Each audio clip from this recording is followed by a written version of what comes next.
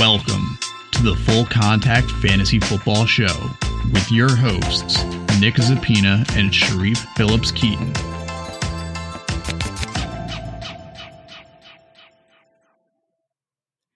All right, guys, welcome back to another big episode of the Full Contact Fantasy Football Podcast. I'm joined with Sharif, and this week we're going to be getting into sleepers. I think that especially this year with the crop of rookies that are coming in, sleepers are a really interesting topic. You know, you could have vastly different views on some of the guys that we're going to be calling out today. And, you know, not even all rookies, but just some interesting things. Now, before we do hop into the discussion on the actual sleepers, just to kind of close the loop, unfortunately, we weren't able to put out a podcast for this past week. I was actually a little bit busy, so you can blame me for that. I had to take my national board exam for physical therapy, and fingers crossed I passed. Hopefully I never have to take that thing again because it is absolutely brutal. But yeah, that's where we're at. Hopefully we can make it up to you. So I think we've got a good show in store for today. Sharif, what's going on? How are you? I'm doing well, Nick. I think that week off was needed. Not that I don't love talking fantasy football as much as the next person, but just to have a week to like settle, and we try to hit this pretty hard by giving our listeners and viewers some good content that takes us some time to put together. And obviously it was great to do it because it was for a great reason, which is for Nick to actually become a licensed physical therapist. So it was for a good reason. So if anyone has a problem with it, then they just got to deal with that. Well, hopefully I pass and I am a licensed physical therapist sooner rather than later. I really don't want any part of taking that exam again. It sucked, but we'll leave that in the past. I should be getting my results some point this week.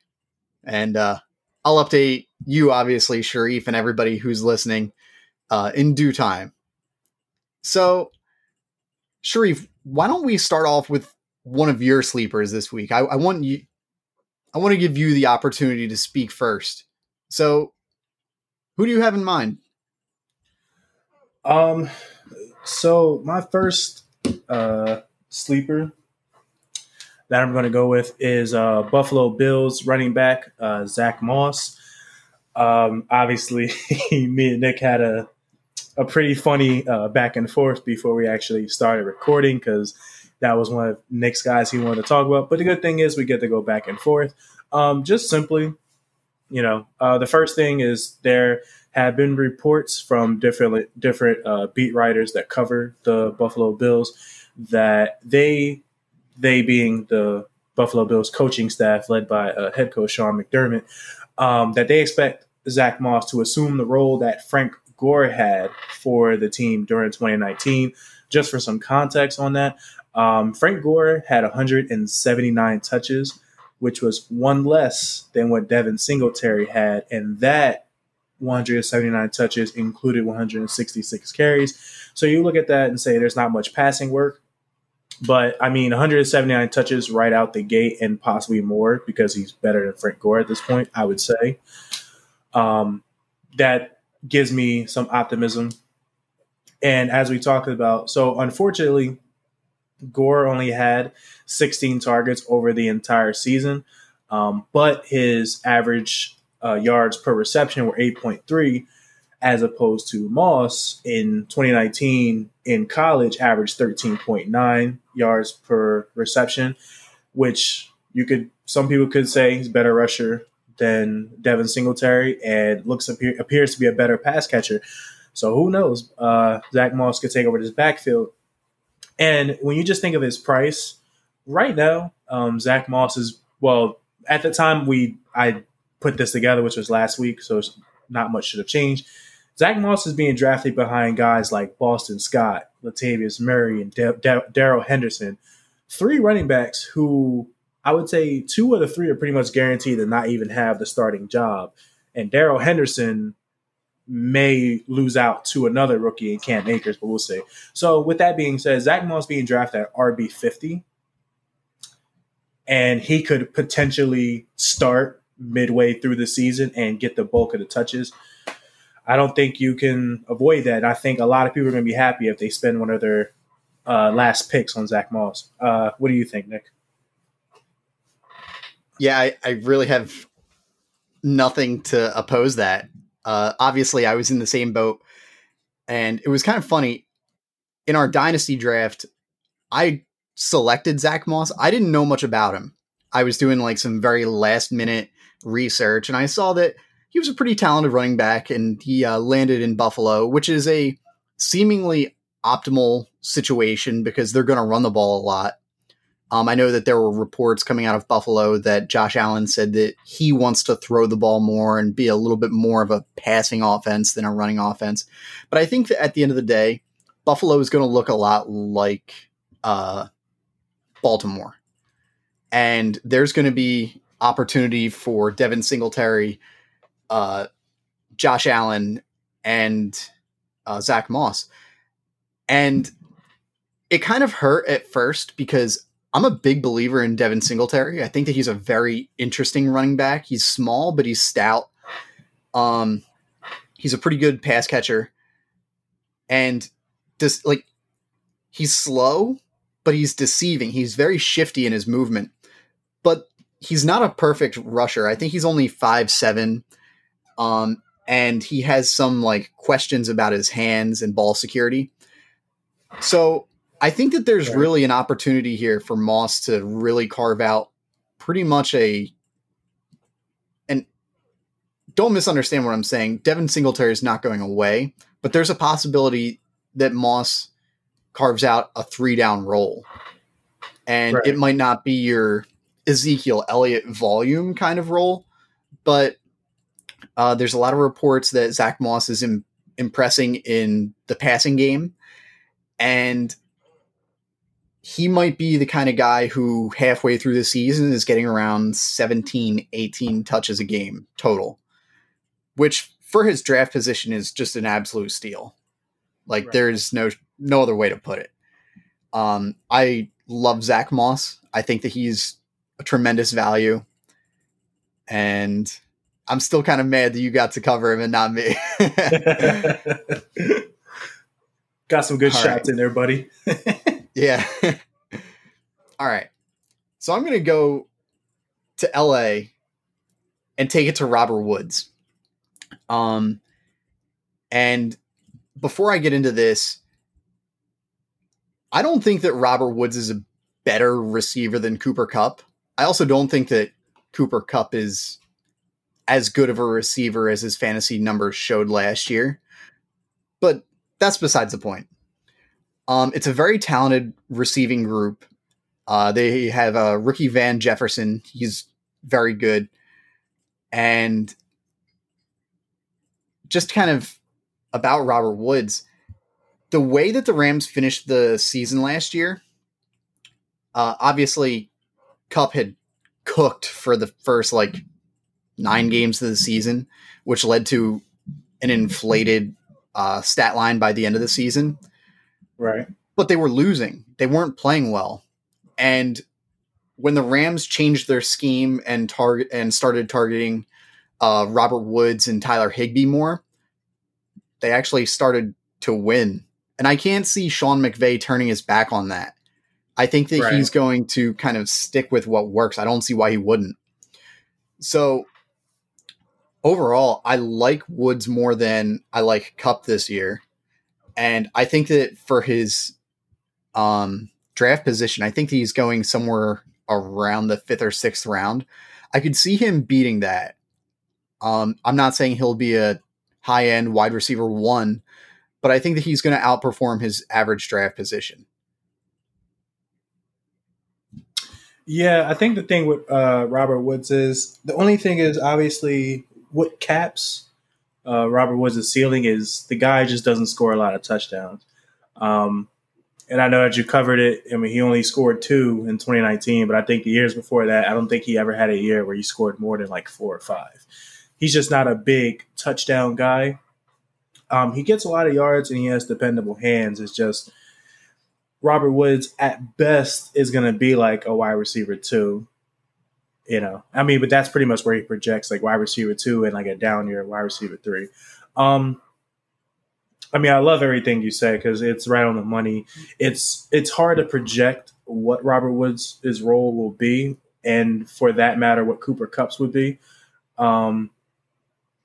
It's just, if you want to win, it seems like Robert Woods is going to be more involved in the offense. And not to say if they want to lose that they focus on Cooper Kupp, but it's obvious that they went away from that for a reason, and the Rams started playing better when that happened.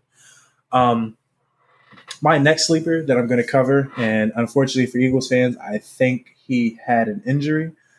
But it's, this is obviously written before that, but even still, as long as nothing serious happened, Philadelphia Eagles wide receiver Jalen Reagor. Obviously, there were some comical moments when it came to the 2020 NFL draft because the Philadelphia Eagles had the chance to trade up for Dallas Cowboys wide receiver CeeDee Lamb and chose not to.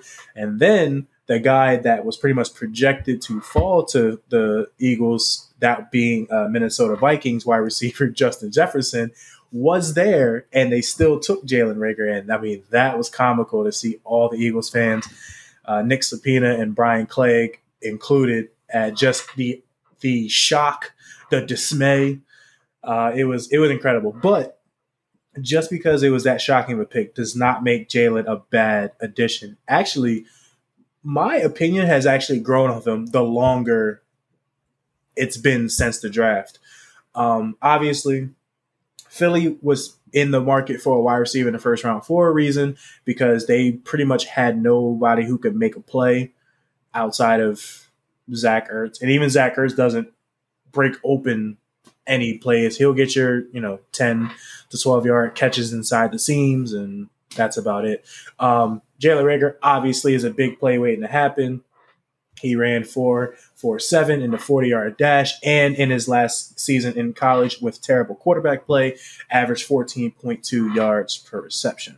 So I can definitely see with a pretty good quarterback in Carson Wentz making Reagor look that much better. Obviously, wide receiver is a big need for the Eagles because in 2019, no wide receiver had more than 43 catches, which is just abysmal. And that wide receiver was Alshon Jeffrey, who pretty much missed, I think, like the second half of the season and could be starting the season on the physically unable to perform list, or henceforth will be known as the PUP. Add to that Deshaun Jackson is still on the team, but is pretty much boomer bust and injury prone at this point.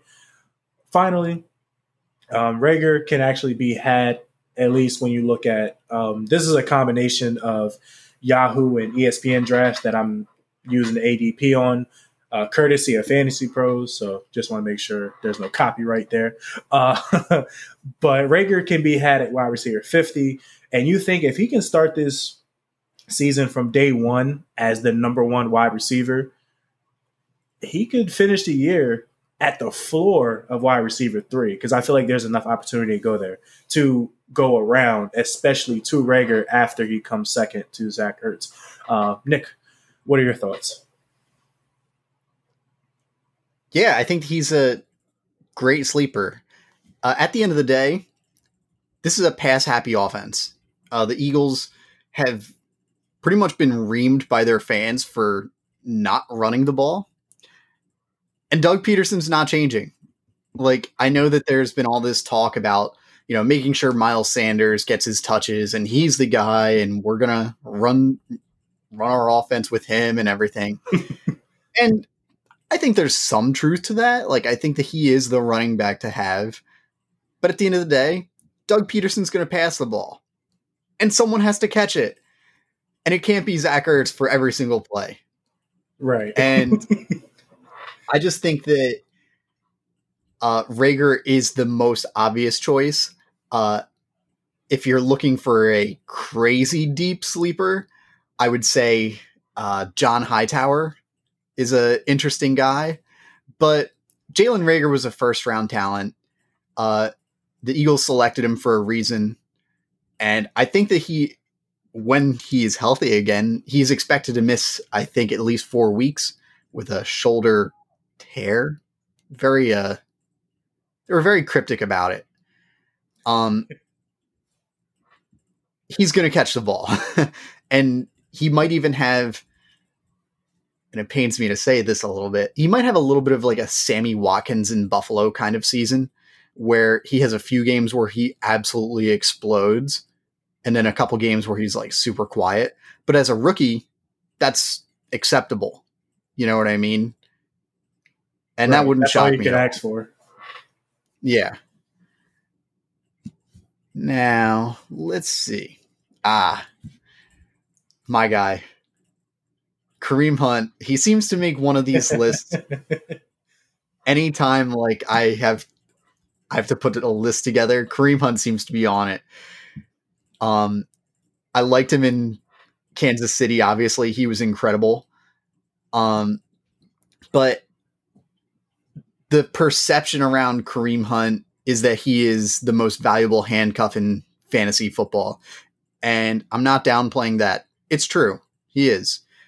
He's arguably more valuable than Nick Chubb if Nick Chubb wasn't there. Like, Nick Chubb isn't as good in the receiving game. So Kareem Hunt would be like a 25 touch a game kind of guy. So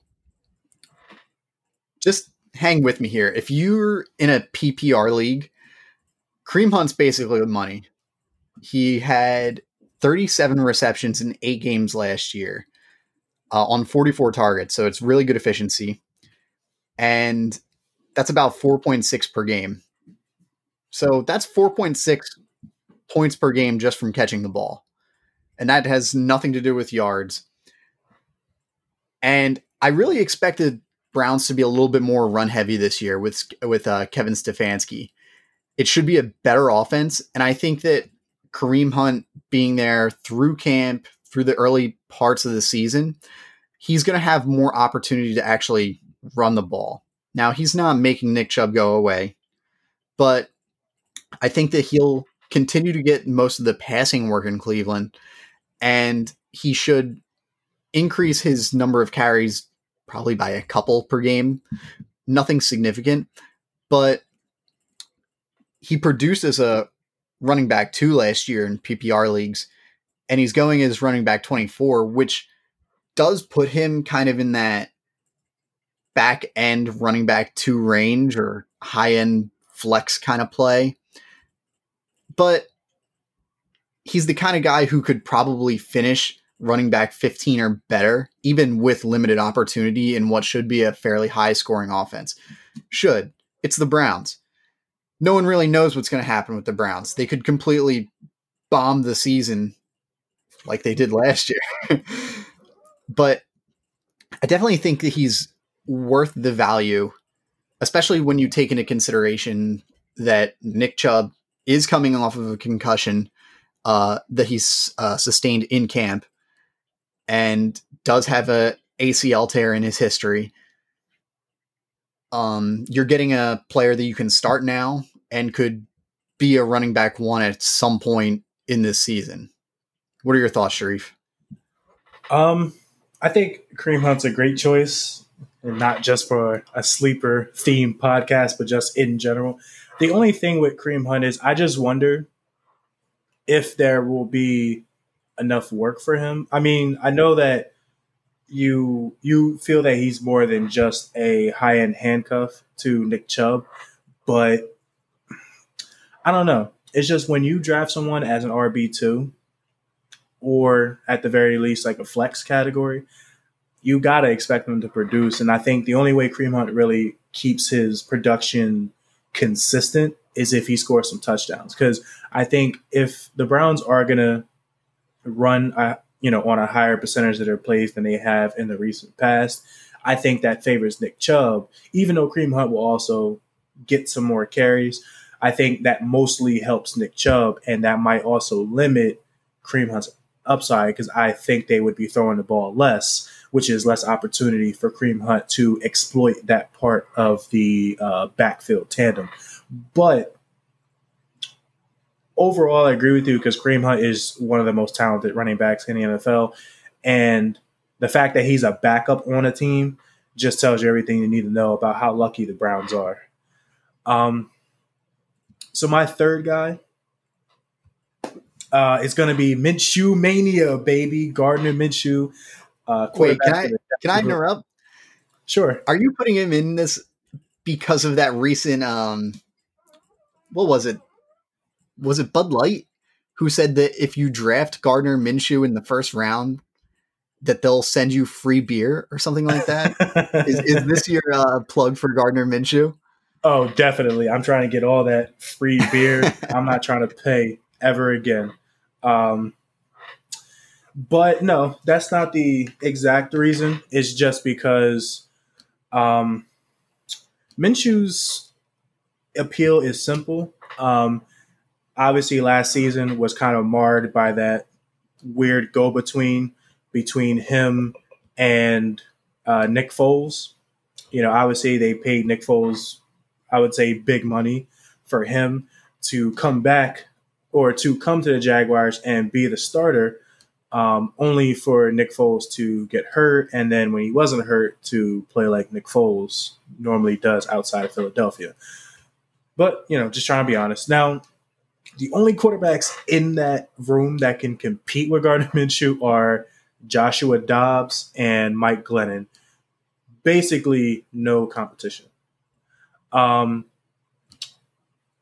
Also, that means that Minshew's role is pretty much set, and he doesn't have to worry about him losing his job, because that basically means he can wear it and play free, even though this man that, you know, brought jorts back into style, he's going to play pretty much carefree no matter what.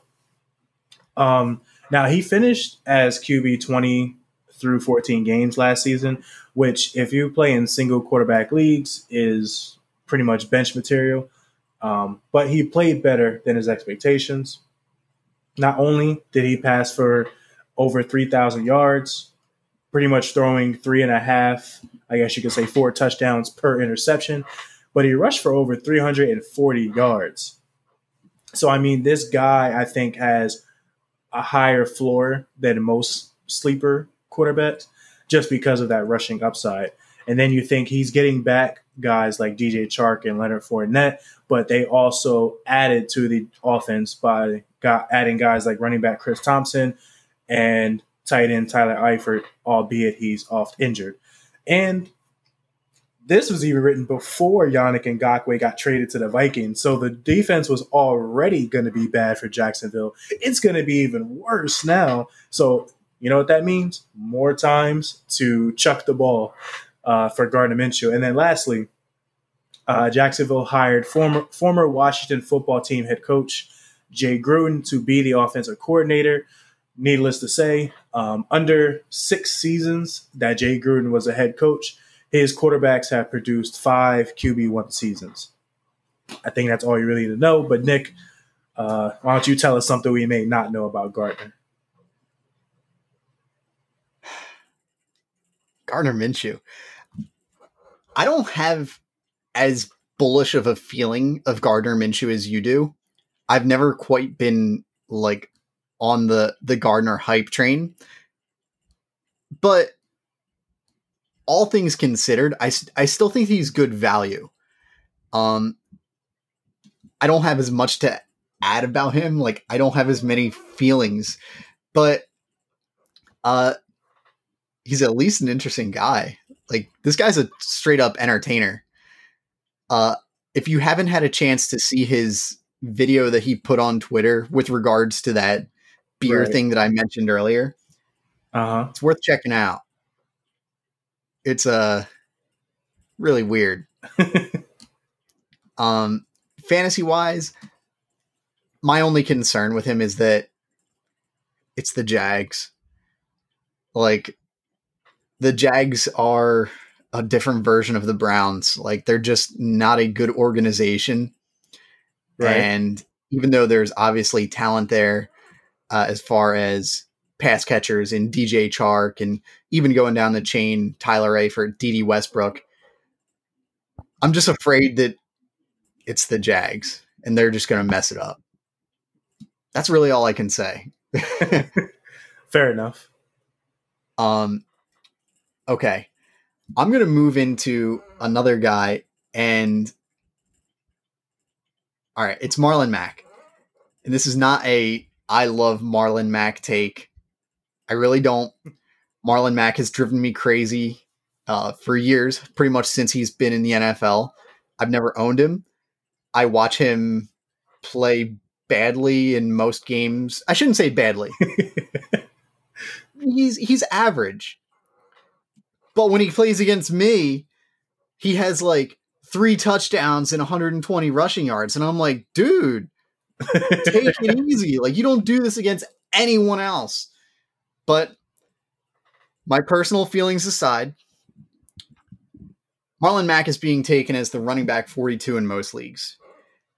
And this is obviously all a result of the Colts drafting Jonathan Taylor in the second round. And the fear is legit because Jonathan Taylor is kind of viewed as a runner in the mold of Ezekiel Elliott, like a true power runner who can just bowl people over, carry the full workload. And that's totally fair.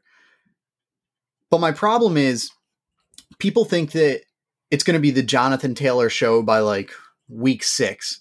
And don't get me wrong, it could be. It could be the Jonathan Taylor show in week 4. But Marlon Mack is going as the running back 42. And I think that at least for a few weeks, he's going to give you value that far exceeds his running back 42 position. Right. I don't think that the Colts' plan is to just throw Jonathan Taylor to the Wolves right away. It doesn't really make sense. They kind of want to make sure that they get the most value out of him for his contract.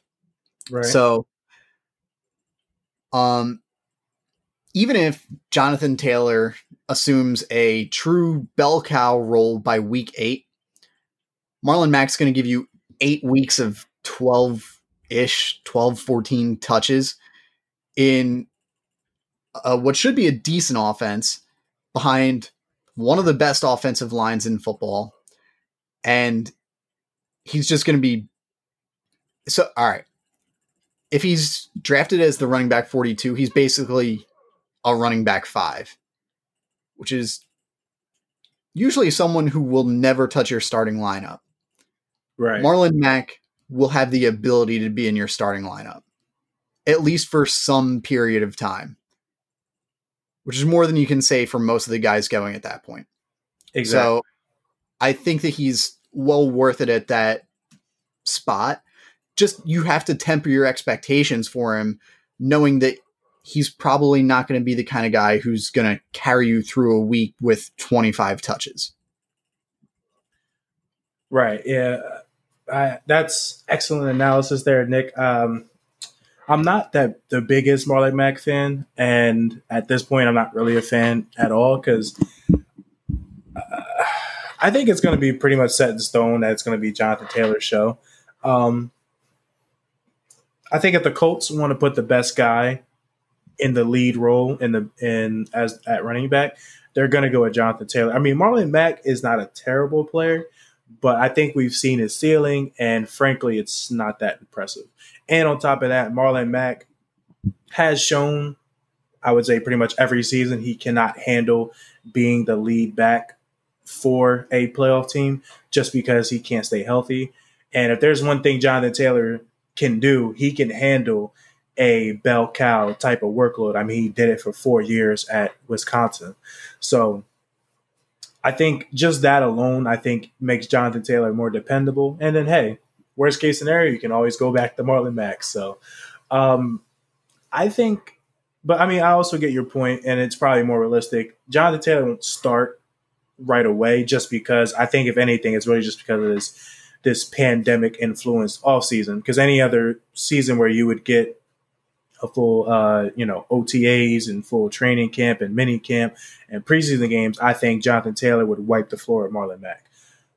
Be that as it may, I'll go with my last sleeper, and that is New York Jets tight end Chris Herndon.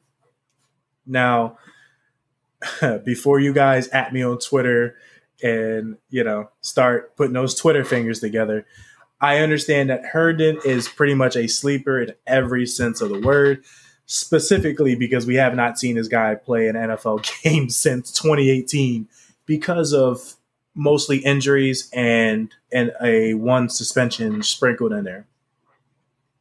So he is a big risk if you're going to take him as a tight end one, but good for most people, that's not where he's going. The one thing to hang your hat on, and obviously people are going to be like, yeah, this is old news, but it's relevant news. It's all we really have to go off of. As a rookie in 2018, Herndon caught 39 passes for 502 yards. Basically, he had one of the best rookie tight end seasons since 2000 because it was only done 12 times. And that's times. That's not 12 players because I believe Gronk did it. Or, well, I guess it is 12 players because then you only had rookie one time. But be that as it may, it was only done 12 times, and there are a lot of rookie tight ends. And most tight ends don't really start shining in an offense until like year 3 or 4. Take a look at TJ Hawkinson or guys like Mike Gesicki, David Njoku. The list goes on and on. It's more of, it's just what you could get him for as far as his price. And then you think about it, Sam Darnold loves his tight ends because he found a way to make Ryan Griffin fantasy relevant. I think that's all you really need to know about that. And obviously this is heavily dependent on Herndon staying healthy and out of trouble, which he's had a trouble doing either. But he can be had as a tight end 19. And the tight end position is already pretty shallow. So if he can just be on the field, I could easily see him posting, at the very worst, back end tight end 1 numbers. What do you think, Nick? Yeah, kind of to the same point that I mentioned earlier with the Eagles, where somebody has to catch the ball. The Jets are a team that have a very strange receiving group. Like, obviously, Le'Veon Bell can catch the ball. Jamison Crowder is a reliable, if unexciting, option. They went out, they got Brashad Perriman, who has been a bust up until like the last 6 games that he had for the Bucks, where he was pretty much unreal. So no one really knows what the deal is with him at this point. I think Chris Herndon's going to pretty much be the Zach Ertz of that offense. And I'm not saying that he's going to be Zach Ertz level, but he's going to be the security blanket that Darnold looks to. So I definitely see him kind of in that fringe top 12-ish tight ends if he's able to stay healthy. Especially in a PPR league, because I don't expect the Jets to score a ton. It should be a better offense than it was last year. But there might not be a ton of touchdowns there. But he should be a reliable target. And like you said, if Ryan Griffin can be fantasy relevant, I don't see any reason why Chris Herndon can't. All right. And I'm going to take it to a super, super, super deep league sleeper for my last one. And this is a guy that I got in our Dynasty League. I was reading up on him, and the more I read, I was just hearing rave reviews, and that could just be camp talk, like coaches getting their guys confident for the upcoming season. But that is Scotty Miller. Scotty Miller is a 6'2" speedster, plays wide out for the Tampa Bay Buccaneers.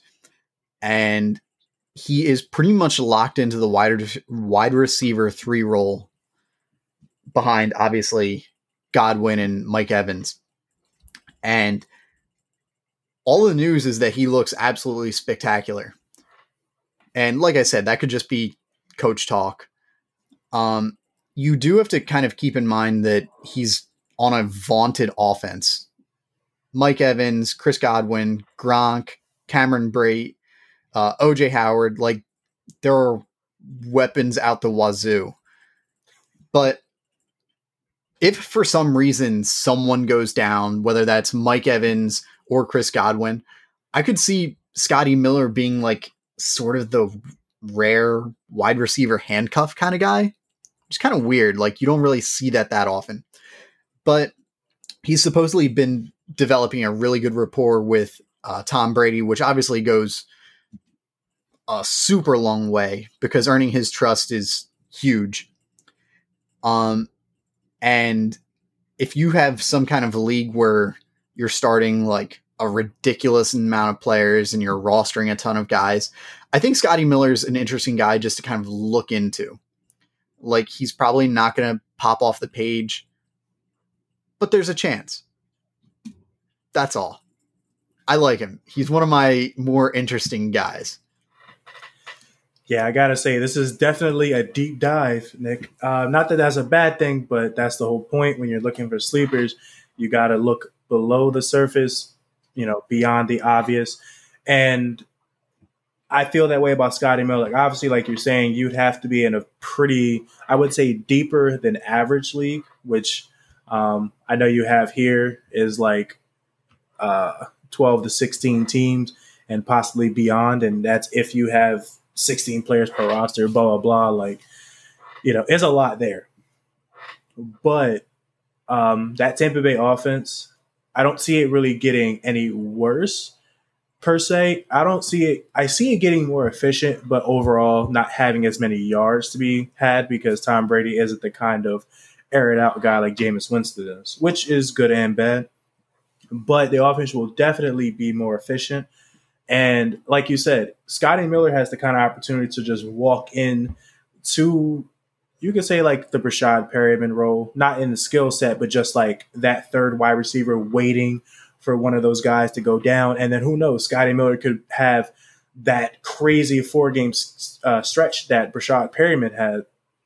And then, you get him for what, wide receiver, 60, 70, who knows.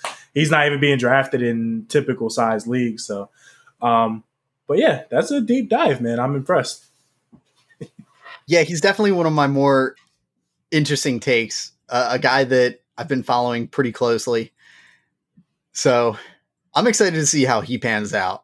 I feel like of all my sleepers, he's the one that I have the most riding on. I see. All right. So that's all we have for today. Sharif, do you have any closing remarks? I'm still really impressed that you went so deep as to Scotty Miller, man. That's like groundhog sleeper. But you know what? That's okay. It's not to say it's a bad thing. It's just very interesting, and I'm impressed. Yeah, I think I had to take Zach Moss on this one, but first come, first serve. But other than that, glad we're both good. And, as always, I want to thank everyone who's listening for giving us a listen. And, we appreciate, you taking in our content. And hopefully it helps you if you haven't already done any of your drafts in your home leagues or with your friends or coworkers, that we can provide you good advice to move forward. Nick, what about you? No, I just want to thank everybody again, as you said, for tuning in. It's definitely great to be back on the podcast doing this again and not studying my brains out. So yeah. As always, if there's anything in particular that you guys would like having covered, feel free to message us, DM us. I don't care. However you want to do it. On Twitter, Instagram, at Full Contact Pod, no spaces or anything like that. So yeah, It's been a pleasure. Sharif, thank you so much for coming on. Always a pleasure. Look forward to getting more stuff out to you guys. Having fun with it. All right. So, thanks for listening, and I'll see you next week.